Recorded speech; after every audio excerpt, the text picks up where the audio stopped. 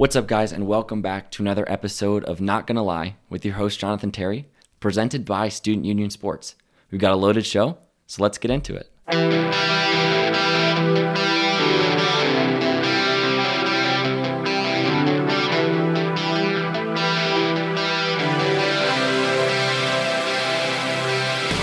Hello again and welcome. As I said, I'm your host, Jonathan Terry, and I will continue to be your host, barring some changes that I can't even think of. I don't even know why I'd say something like that. Obviously, love podcasting, love being able to sit down for 30 minutes, 45 minutes, an hour, 2 hours sometimes, and talk sports. A lot of fun. Just me this week, no guest. We've got something brewing next week, though, I believe, if all goes right. So we should get back on the guest train and continue to stay on that train here in the next few weeks, in addition to the power rankings. So we're going through 8 to 5. Yeah, 8 to 5, and then 4 to 1, and then we're done. What a journey, 2 months almost at this point. But yeah, so we've got some good stuff coming, some more interviews, and then we're going, after the power rankings stop, we're going to be going game by game through each division, and I'll give my division winners, I'll give my playoff predictions, I'll give all the award stuff. And then, believe it or not, but by the time I finish that, it's going to be football season, which is very, very exciting. But before we get into those power rankings, just a quick update here going around the horn with what's happening in the sports world, or what they're hoping to have happen in the sports world. Obviously, the Premier League has started up. Bundesliga is back and running. The Italian league, Serie A, I think is how you pronounce it. They're going. NHL, all signs point to everything being ready to go by, I think they were saying late June or something like that, maybe mid-July. But there is a couple hang-ups here with specifically baseball, and one that has nothing to do with what the players and owners are saying. A lot of players have been training at facilities in Florida, in Arizona, and a lot of players have been, and coaches and training staff have been getting the coronavirus. So now there's a whole nother problem here. Before it was just games and length and how much players are going to be paid. But now we're transitioning into a much bigger issue where basically we're saying, wait a minute, is it still okay to be even playing these games? Which is just another wrinkle. Rob Manfred, the rumors going around that if they don't have a 2020 season, he could be withholding some of those benefits that they were hoping to introduce until after the 2021 season. And all signs point to really it's going to be 60 games. Now we've gotten so close. The players presented a 70-game proposal. The owner shut it down. And you can only really play about 70 games with the time frame they have left. So you're pushing for 60 at this point, and that's what the owners wanted all along. Very, very despicable, annoying, whatever adjective you want to use. But unfortunately, that's the way that this business goes. Another big piece of news, the coach for the Oklahoma State Cowboys, Mike Gundy, came under fire wearing an OAN t-shirt, which is a pretty controversial news site. And Chuba Hubbard, something I don't actually know. Sorry, I should know. He's one of the best running backs in college football. Spoke out against his coach wearing the shirt and said, "Look, maybe I'm not going to play this year. If he's going to support such a controversial news network." But the feedback was pretty immediate. It was within the next day or even sooner that Mike Gundy released a statement. And so they're moving towards, there's a lot of progress being made. And I think this is where we start to see a turn in athletes really taking charge for themselves, and saying, hey, we're the ones that people pay to see, not the coaches, not the administrators, not the staff, whatever the case may be. We're the spotlight. The spotlight's on us, and why not use our platform to create real and meaningful change? But circling around here, the NFL, same situation. They're monitoring what's going on. Dak Prescott signed his franchise tender, so he will be under the franchise tag. They still have, I think it's actually 3 weeks to the day, just about, that they have to work out a long-term deal. So it'll be very interesting to see if they can put something together there. And then finally, we're rolling around to basketball. I think it was a 100-page document was released earlier this week detailing everything the NBA is doing to stay safe. And I think that's really at this point what separates the NBA from a lot of these leagues. The NHL, they're going no matter what. Baseball, they're struggling to work out money. They haven't even considered, coronavirus prevention. And the NFL, it feels like they're just going to truck along regardless. But a 100-page document, and in that, I read it, so you don't have to. They're wearing smart bands, which basically track their location, their temperature, their sleep, everything, basically to figure out the potential, who could be potentially susceptible to the coronavirus. In addition to that, they're going to have a panel of 3 medical experts that are going to go through each person case by case and see if they've had other illnesses in the past or other situations that may make them more susceptible. And some players could be withheld from traveling to Florida. They can appeal it, but if not, then they may not be going at all. And then finally, one of the things I thought was really interesting, no doubles ping pong. Very important, no doubles ping pong. And they can play cards, but a new deck of cards will be brought in every single time. And in addition to that, this is actually the last thing, players can actually go to the other players' games. So it'll be cool to see how they're working and especially how this whole bubble thing works. Because I think Disneyland is slated to open back up mid-July. And how well will they stay quarantined? And the goal is, right when they get there, everyone quarantines for 10 days. Everyone stays in their rooms for 10 days. And then players can leave anytime they want to. Just when they come back, they have to be isolated for 10 days. So that'll be interesting to watch, see how many guys can stay healthy, how many guys are going to be allowed to go if there are any situations that prevent that. But yeah, that's kind of what's going on around in the news. A lot of talk, just a lot of talk, right? Not a lot of games being played. I think the PGA Tour, NASCAR, they're going, but no offense to those fans, but you don't really come on this podcast to hear, or you listen to this podcast to hear that kind of information. But anyways, let's get into it. Part 7 of the NFL Power Rankings. We're starting with team number 8, and that is the Buffalo Bills. Now, this is their time. The AFC East is theirs for the taking. There's no more excuses, no more ways to get out of it. The Patriots lost Tom Brady, right? And they're going to be struggling. The Dolphins, rebuilds don't happen overnight. And the Jets, the Jets are a mess. Plain and simple. There's not a lot going on there. There's a reason why they're deep down in the power rankings. But so far this offseason, they've done a really good job of addressing needs, adding Stephon Diggs in the trade with the Vikings. They also signed Mario Addison and Josh Norman. That combated the loss of Shaq Lawson, the Mario Addison signing, and they let Frank Gore go, which I think are all solid moves. Addison has had potential and could really shine, but in the draft, I think is really where they excelled. AJ Epinesa, Zach Moss, Jake Fromm. Now, Jake Fromm, we know, has been under fire a little bit recently for some text messages that he sent, but obviously everything that they've seen so far points to hopefully, that being just a lapse in judgment, which we're all susceptible to at times, and it's important how we address it and move on with it, So I think he did a really good job of apologizing, but time will tell, and that's kind of the bottom line here. But the rest of the moves, Frank Gore is gone. Zach Moss is a young Frank Gore. It's absolutely incredible. I think it's really great what they did, filling a younger piece, with a guy like that at Utah. I watched him play numerous times. Pac-12 guy, really good speed for someone his size. Very interesting to see how he moves on the field.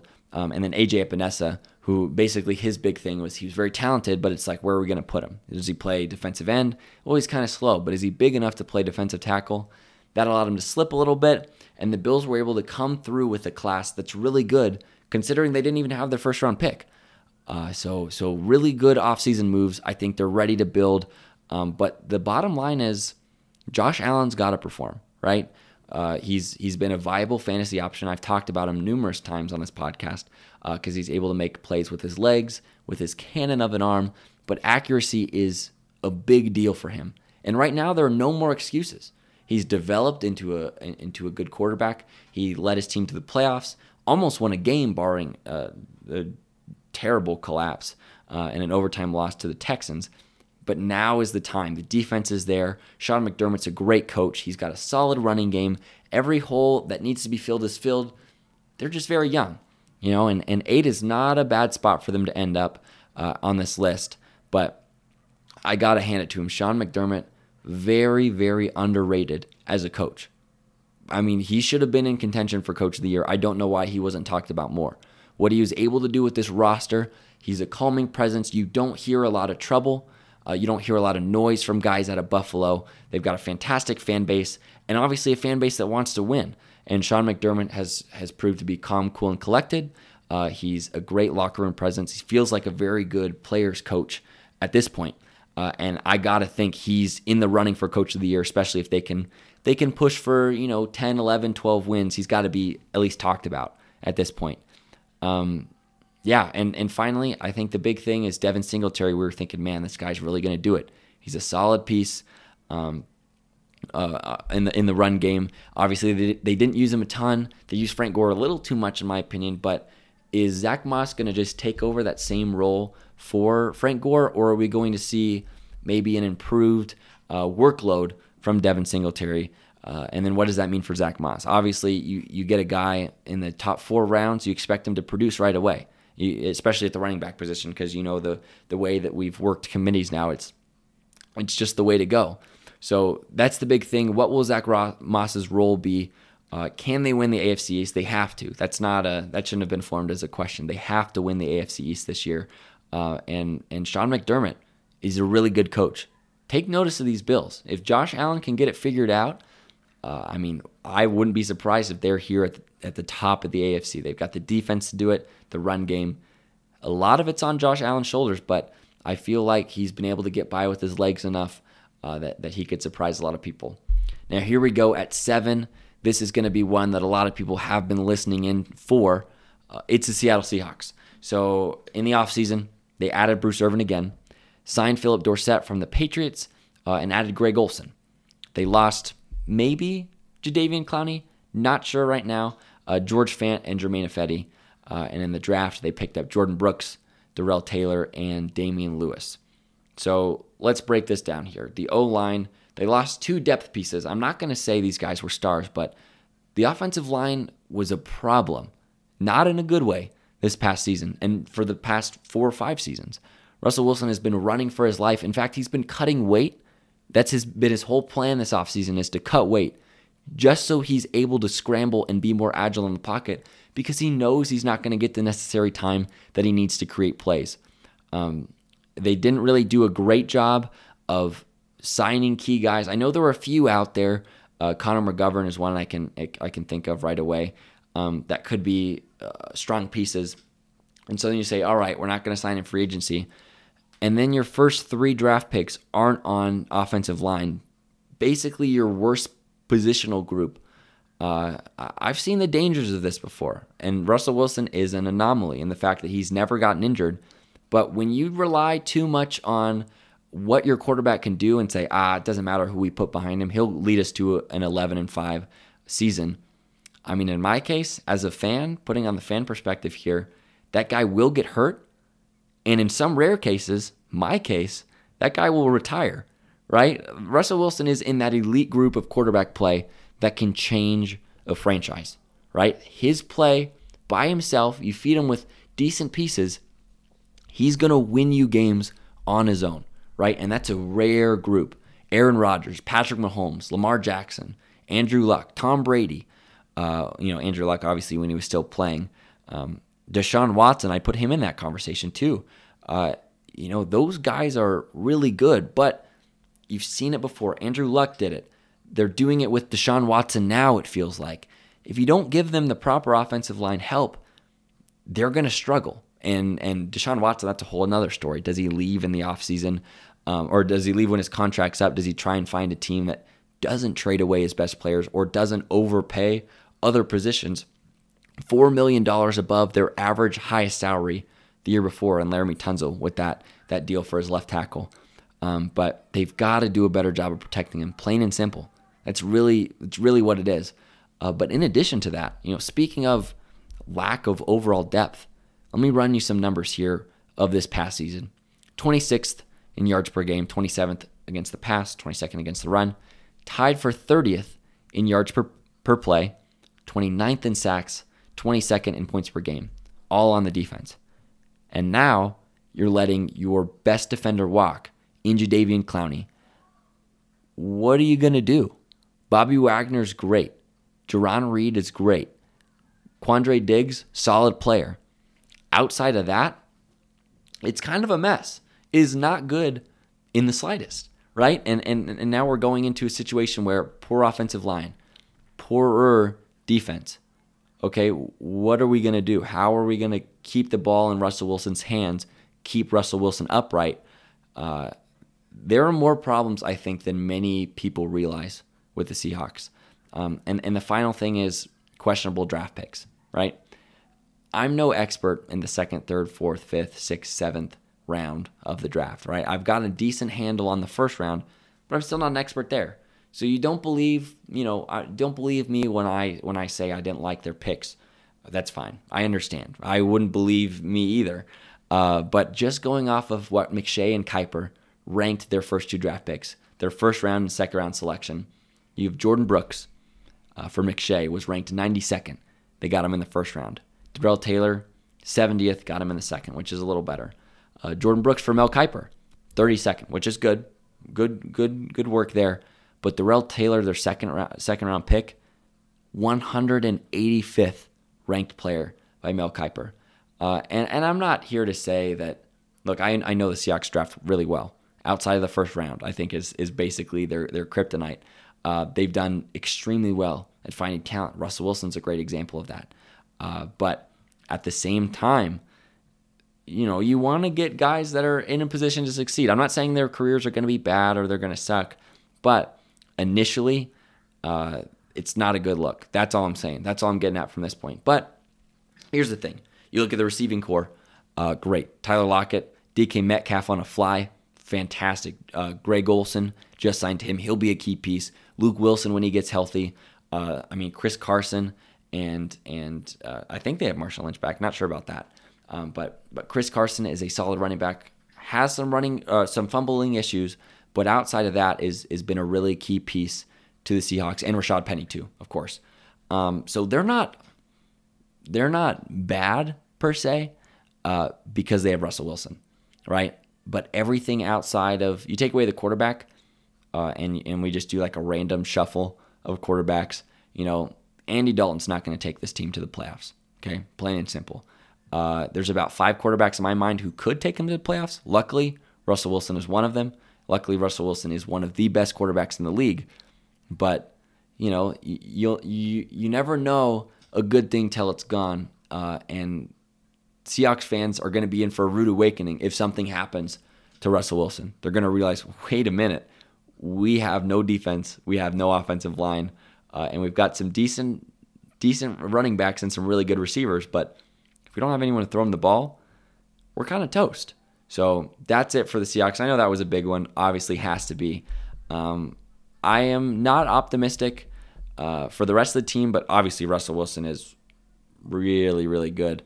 Spoiler alert, I've got him winning MVP this year because they're going to win double-digit games, and everyone's going to say there's no way they could have done this if it wasn't for Russell Wilson, and he'll finally get what he deserves. So number 7, Seattle Seahawks. And number 6, the Tampa Bay Bucks. Obviously, some of their ads, pretty good. Tom Brady, Rob Gronkowski, and then Joe Haig just had, rule of thirds there. Losses quite a bit. Jameis Winston, Carl Nassib, Rashad Perryman, Peyton Barber. And in the draft, fantastic draft in my opinion, Tristan Wirfs, Antoine Winfield Jr., Keyshawn Vaughn. Here's the thing. You all know I love Jameis Winston. Not a secret. Not in the slightest. We've had Jameis 1 of 1 on here before talking about it. I've mentioned it nearly every week of the football season. And here's the thing that gets difficult with losing a guy like Jameis Winston and signing Tom Brady as his replacement. Youth, right off the bat.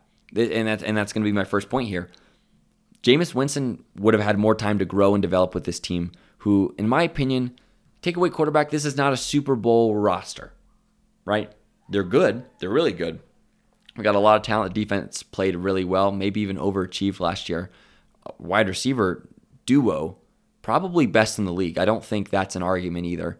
And then they've got some work to do in the run game and the offensive line, which they helped and they fixed. But now signing Tom Brady, you took the pressure on this team from maybe like a 5 or a 6 out of 10 to 9 or 10 out of 10, right? Tom Brady's got probably 2 good years in him, barring some sort of injury, okay? And now you're taking the pressure of this team and putting guys who haven't even played in a playoff game yet under immense amounts of pressure. I mean, just off the top of my head, last time something like that happened, the Cleveland Browns last year, didn't turn out too well, right? And obviously I've got them at 6. So I'm not saying that they're not gonna do well and be a good regular season team, but here's the deal. Plain and simple, you've got 2 years of Tom Brady. And then what? Are you just going to sign Jameis Winston back and hope he plays for you again? Are you going to draft a quarterback in the next 2 years? People, the outside fan, and even it feels like some general managers and coaches don't understand how hard it is to find a good quarterback in the NFL. And now I understand there have been a lot of starting talent over the past 4 or 5 years, right? This is the golden age of quarterbacks. I feel like in the past few years, like in the guys that are under 32 years old, because primes go all the way to 40 now. You've got guys like Russell Wilson, Patrick Mahomes, Lamar Jackson, Drew Lock, Kyler Murray. Those are 5. Deshaun Watson off the top of my head here. I'm just trying to roll through. Carson Wentz, Dak Prescott. Even in the draft this year, Tua, Joe Burrow. There's a lot of talent and a lot of potential to be really special. But at the same time, nothing is guaranteed, right? I do think we went through a little bit of a dry patch, especially at quarterback. And it was, the well was just all about used up. Every quarterback in the early or the late 2000s, early 2010s was struggling to make a mark outside of, like Matt Ryan, Matthew Stafford, Cam Newton, guys like that. But there are a lot of superstars now. And some of the best players in the NFL at the quarterback position are under the age of 25. But all that being said, it's still not easy, right? I mean, Patrick Mahomes was gone by the 12th pick. Drew Lock didn't last out of the second round. Lamar Jackson was picked up in the first round. Like, you're having to go and get these guys. Kyler Murray was the first overall pick. Baker Mayfield. You can't just sit around and hope and cross your fingers that a quarterback drops to you. Like a Russell Wilson or even Kirk Cousins or Gardner Minshew. So what's the game plan? That's my big question here. And falls into it, was getting rid of Jameis worth it? Was being Super Bowl or bust, being the talk of the town for a year, worth it to potentially risk giving up future success? You basically went all in on your chips for 2 good years and in turn are, betting your future on what the team's going to do. So at this point, running game, we talked about it. Keyshawn Vaughn, Ronald Jones, are they enough to carry the load? I mean, the Patriots were notorious and were really good at using running backs in their system. What is Bruce Arians going to do? He runs a little 4 verts offense, and obviously it's going to change because Tom Brady, there's no way Tom Brady's throwing the ball as deep and as often as Jameis Winston. I mean, that's just plain and simple. But they're going to work a lot. I really think Chris Godwin's going to turn into somewhat of a Julian Edelman for Tom Brady. And obviously Gronk has been a safety net for a number of years. But yeah, that's the game plan there, I think. But as far as run game goes, Keyshawn Vaughn is going to be a guy that you really have to figure out and hope that he'll turn out to be something special. Ronald Jones obviously hasn't had the most success, but he was also paired with Peyton Barber, who isn't really too good either. So if they can figure out a good system, hopefully all good things. The offensive line, talked about it a little bit. Struggled last year, did a decent job, I believe, in protecting Jameis Winston this past year. But, I mean, Jameis Winston's a big dude, plain and simple. He can take a lot of hits. Tom Brady, 40 plus, cannot do that. So what's the game plan here? I know they got Tristan Wirfs, but is it good enough to protect Tom Brady? This is a different level here. And finally, I know the defense was really good. They lost Carl Nassib, who was a big piece. I think he hit double-digit sacks, but are we going to see the same level of production from Shaq Barrett this next year? And he was kind of the cornerstone of that defense. They got Antoine Winfield Jr., who I love. I think he's a fantastic pick. But there's not a lot of playmakers on this defense. It's pretty weak in terms of star talent. And that's really it for the Bucs. I mean, they cashed in all their chips, going for a Super Bowl. Will it pay off? I have no idea. Really, I genuinely don't know. I could see them working something out because Tom Brady is one of the best quarterbacks of all time. But at the same time, on the same wavelength, all it takes is one wrong hit, one wrong move. He's out. And then what? Blaine Gabbert, right? Come on, not likely. It's predicated on a lot of what ifs.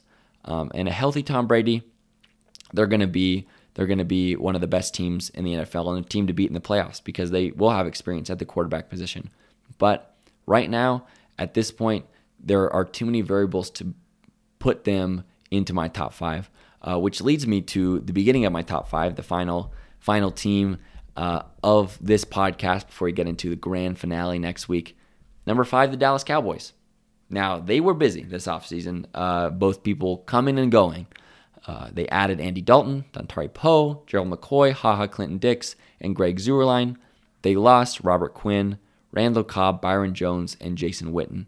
And in the draft, they had one of the better drafts, in my opinion, CeeDee Lamb, Trevon Diggs, cousin of Stephon Diggs, Neville Gallimore, and Bradley Anae. So let's get into it here right off the bat. My biggest concern is defense, right? Robert Quinn, double-digit sack leader, double-digit sack guy, went to the Chicago Bears. Key piece on that defensive line, someone who's going to be tough to replace. And newsflash, Aldon Smith isn't going to replace him. Byron Jones is one of the more underrated corners in the league, and he's going to have a very good home with the Dolphins. I think you look at, we talk about it all the time on the podcast, box score scouting, extremely dangerous. Well, one of the easiest ways to box score scout him is say, well, yeah, he hasn't gotten a lot of interception the past few years. Yeah, but on the same wavelength, man coverage, he's one of the best in the NFL. I'm not talking about top 30, like top 5 man corner, which is a great get for the Cowboys or for the Dolphins, but a massive loss for the Cowboys. I think they got some really good pieces here. CeeDee Lamb's obviously they are now the best wide receiver trio in the NFL, and I think that's same with the duo argument. Like it's not even a conversation. It's just pretty much a fact at this point. Trevon Diggs is going to have to play that Byron Jones role in a sense, or at least work his way into it. But he's a first-round talent or a late first-round talent that they got in the second round. Neville Gallimore is going to provide relief for Gerald McCoy and Dontari Poe. And Bradley Anae, who I think, given the opportunity, is the best bet to replace Robert Quinn. I think they're going to use him well, hopefully, alongside DeMarcus Lawrence. And that's a really good group. At their peaks, that would be one of the best defensive fronts in football. But age is an issue for these guys, right? And that's no secret. But let's get into some of their problems here. Dak Prescott, big contract situation.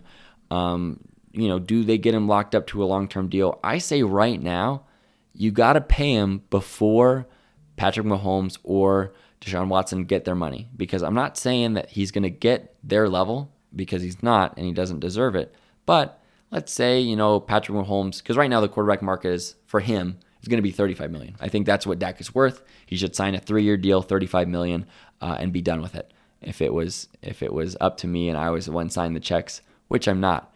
But let's say a guy like Patrick Mahomes comes along and resets the entire quarterback market. And just for giggles, let's say $45 million. Okay, now we've got a basis because Patrick Mahomes, MVP, Super Bowl champion. Dak's not worth $45 million, but since the market is so high now, he's probably worth $5 million less than Dak or less than Mahomes. So that price continues to increase, and there's a new revenue or a new CBA coming along, a new TV deal, I think is actually what it is, And that's going to lead to an increase in salary just because more money is going to be coming in. I mean, football is a fun sport to watch, so people are going to want to do it.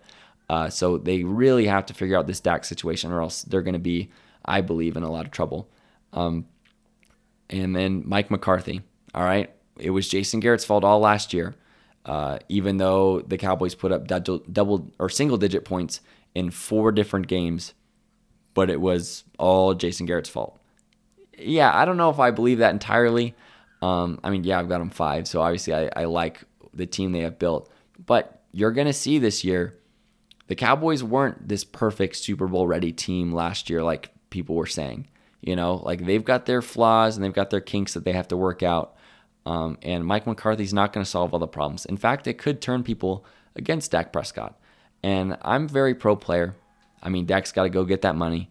But in this league, it's all about salary cap gymnastics, right? How good could Andy Dalton do at the quarterback position? I think he could do decent for a year or two. Not going to be the long-term answer. But Jerry Jones has to be smart. And we've talked about this. Jerry Jones paid a lot of guys that maybe didn't deserve as much money as he paid them. And now he's getting cold feet on the most important position on the most talked about team in the NFL. Not a good look. I mean, I don't think you could call Jerry Jones a lot of things, but I don't think cheap is one of them. And right now he's coming across as extremely cheap.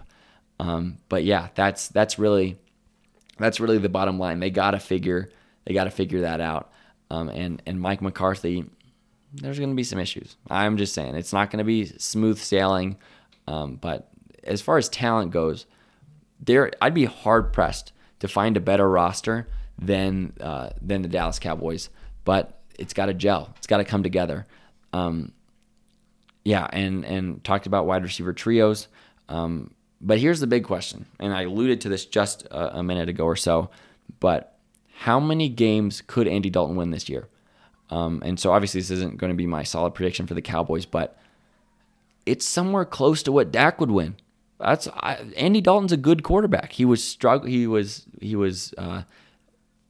put together with some really tough talent, not a lot of excitement, not a lot of belief in him. Offensive line was terrible. Defense was terrible. He had Joe Mixon, AJ Green didn't want to play. And now he's going to go to a team who's got ballers at every spot on the offensive side. 3 great wide receivers. Blake Jarwin's a great tight end, one of the best running backs in the NFL, and Zeke, and that offensive line, which is, top 3, no question. So it'll be interesting to see what happens with them. But if it comes to it, Andy Dalton could win 9 or 10 games, maybe even 11. But I really hope Dak gets his money, somewhere around. I think it's going to be around 35, 36 million, unless Mahomes or Watson signs. Then that number could go way up, or he just goes unsigned. But yeah, that's going to do it for this week. Thank you all so much for listening. Next week, hopefully we'll get some guests on. We're going to finish the NFL Power Rankings, and then the week after that, cracking into some standings. I'm very excited. I got my Excel spreadsheet out. I was going game by game right when the schedule was released. So I'm excited to share with you guys what I've put together, and I'm excited for sports to come back. So thank you guys so much for listening, and we'll see you next week.